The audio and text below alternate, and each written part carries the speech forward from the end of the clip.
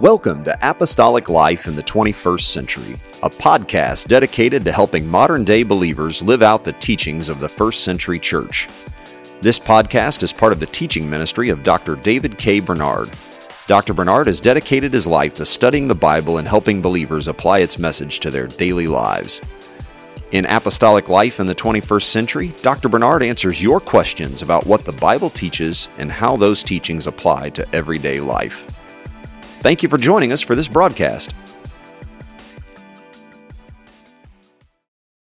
In Ephesians 4:11, the Apostle Paul outlines what's frequently referred to as the fivefold ministry.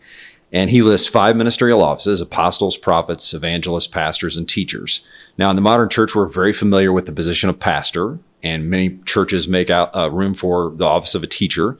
And many groups, including the United Pentecostal Church, officially recognize the office of the evangelist. However, we don't hear as much today about apostles and prophets. Why is this, and do you believe that apostles and prophets are operating in the church today? Yes, I do believe the fivefold ministry exists in the church today. And for background, I would refer you to my book, Spiritual Leadership in the 21st Century.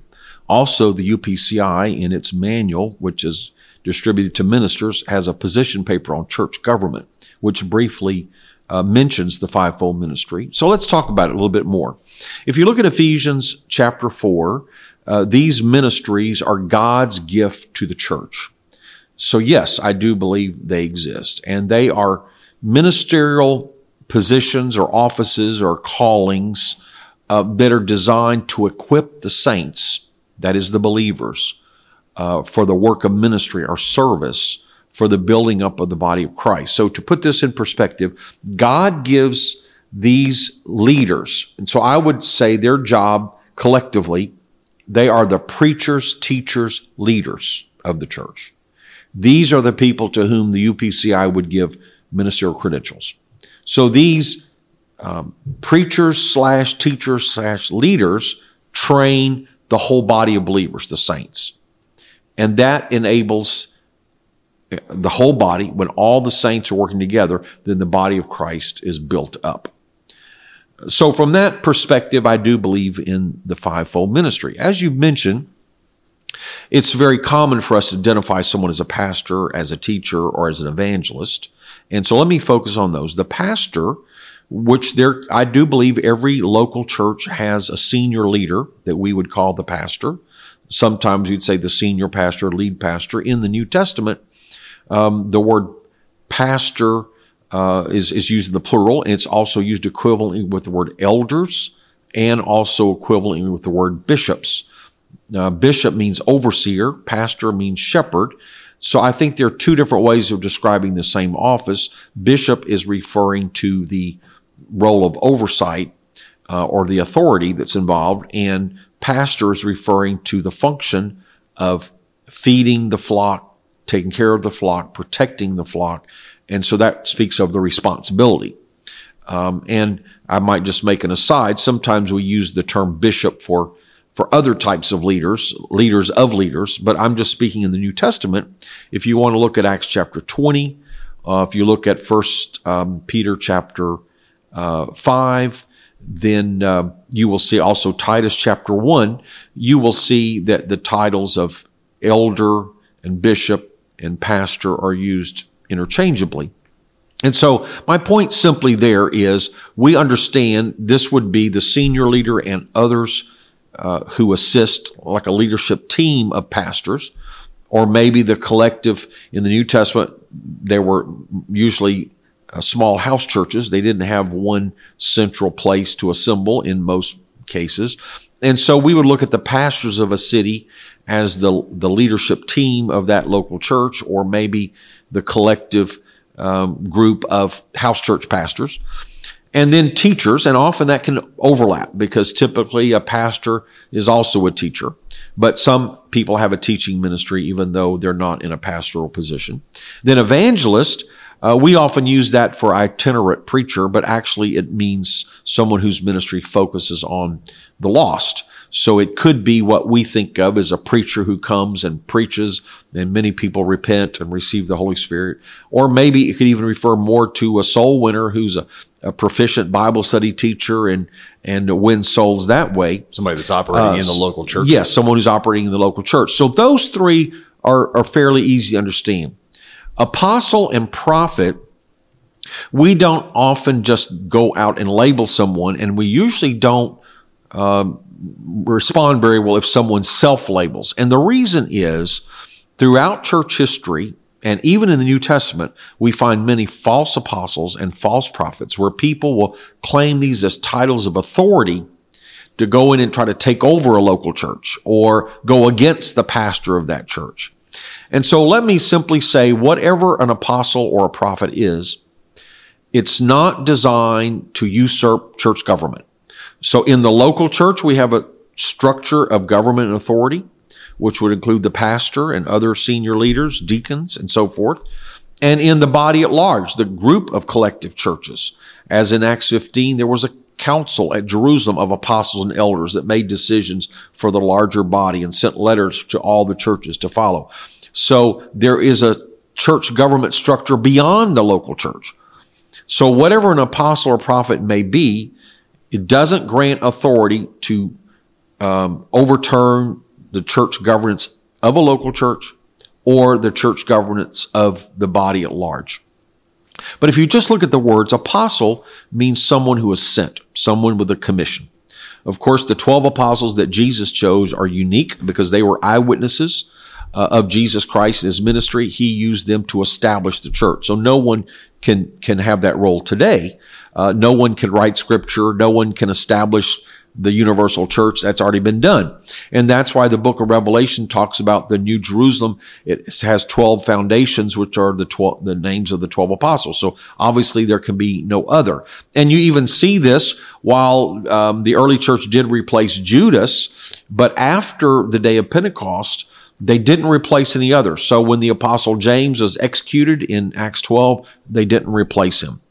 So in that sense, the 12 apostles are irreplaceable. Now, the apostle Paul was specially chosen out of due season as apostle to the Gentiles, so he's equal to the 12, but no one can take their place. However, in the New Testament, other people are also given the title of apostles, such as Silas, Barnabas, Apollos, James, the brother of the Lord, not one of the 12, but the leader of the church in Jerusalem. And so Andronicus and Junia, male and female, Acts 16, apparently a husband and wife team. So in what sense are all these other people apostles? Well, I think they're specially sent by God for a purpose. Typically, we might think of them as a pioneer missionary, opening up a new area of the gospel, or a key ethnic or regional leader. So the book of Galatians chapter 2 talks about Peter, the apostle to the Jews, Paul, the apostle to the Gentiles, and then James, again, not one of the 12, but the brother of Jesus as the leader in Jerusalem. And so those were all considered apostles. So it seems that apostle is designated for those key leaders who open up regions or ethnicities to the gospel. So do those exist today? Certainly. Do we recognize them? Yes. We might usually call them missionary or leader, simply because we don't want the confusion of claiming an authority that's not proper. Now, the term prophet literally means a spokesman for God. So in one sense, every preacher would be a prophet.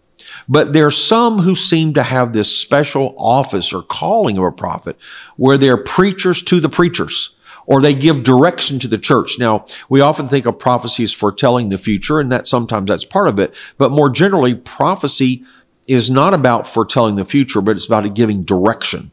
And we do find in the book of Acts prophets. So some prophets prophesied that a famine would come to Jerusalem, and so they gave guidance and warning to the church of how to prepare, what to do. So do those types of ministries exist? Yes. So we think of them as preachers to the preachers, leaders of the leaders. But we don't necessarily use the titles, again, because we're not trying to imply something non-biblical, which has arisen over the centuries. And as I said, even in the New Testament, like the book of Revelation, they're false apostles, false prophets. So this is not a new thing. Some people claiming to be apostles and prophets, and they're really not. And so rather than having to define the term every time, we simply recognize leaders and use them, and they exercise their ministry. And I think as we talk about this more and more, we will become more and more accustomed to using these terms. But again, we'd be reluctant for someone who self-proclaims that I'm an apostle, I'm a prophet, because we question what do they mean and what kind of authority are they trying to exert, which they don't have, because really authority can only be given by God and recognized by the church and the collective body of believers. And we do have structures for how we recognize leadership and how we select leadership in the local church and in the body at large. To summarize, we do believe in the fivefold ministry, but a mature understanding of this, the various leaders and preachers work together as a team. So rather than trying to focus on each person, there can be overlap. There can be change over time. The main thing is for each minister to fulfill the calling that God has given, and for the church to recognize the calling.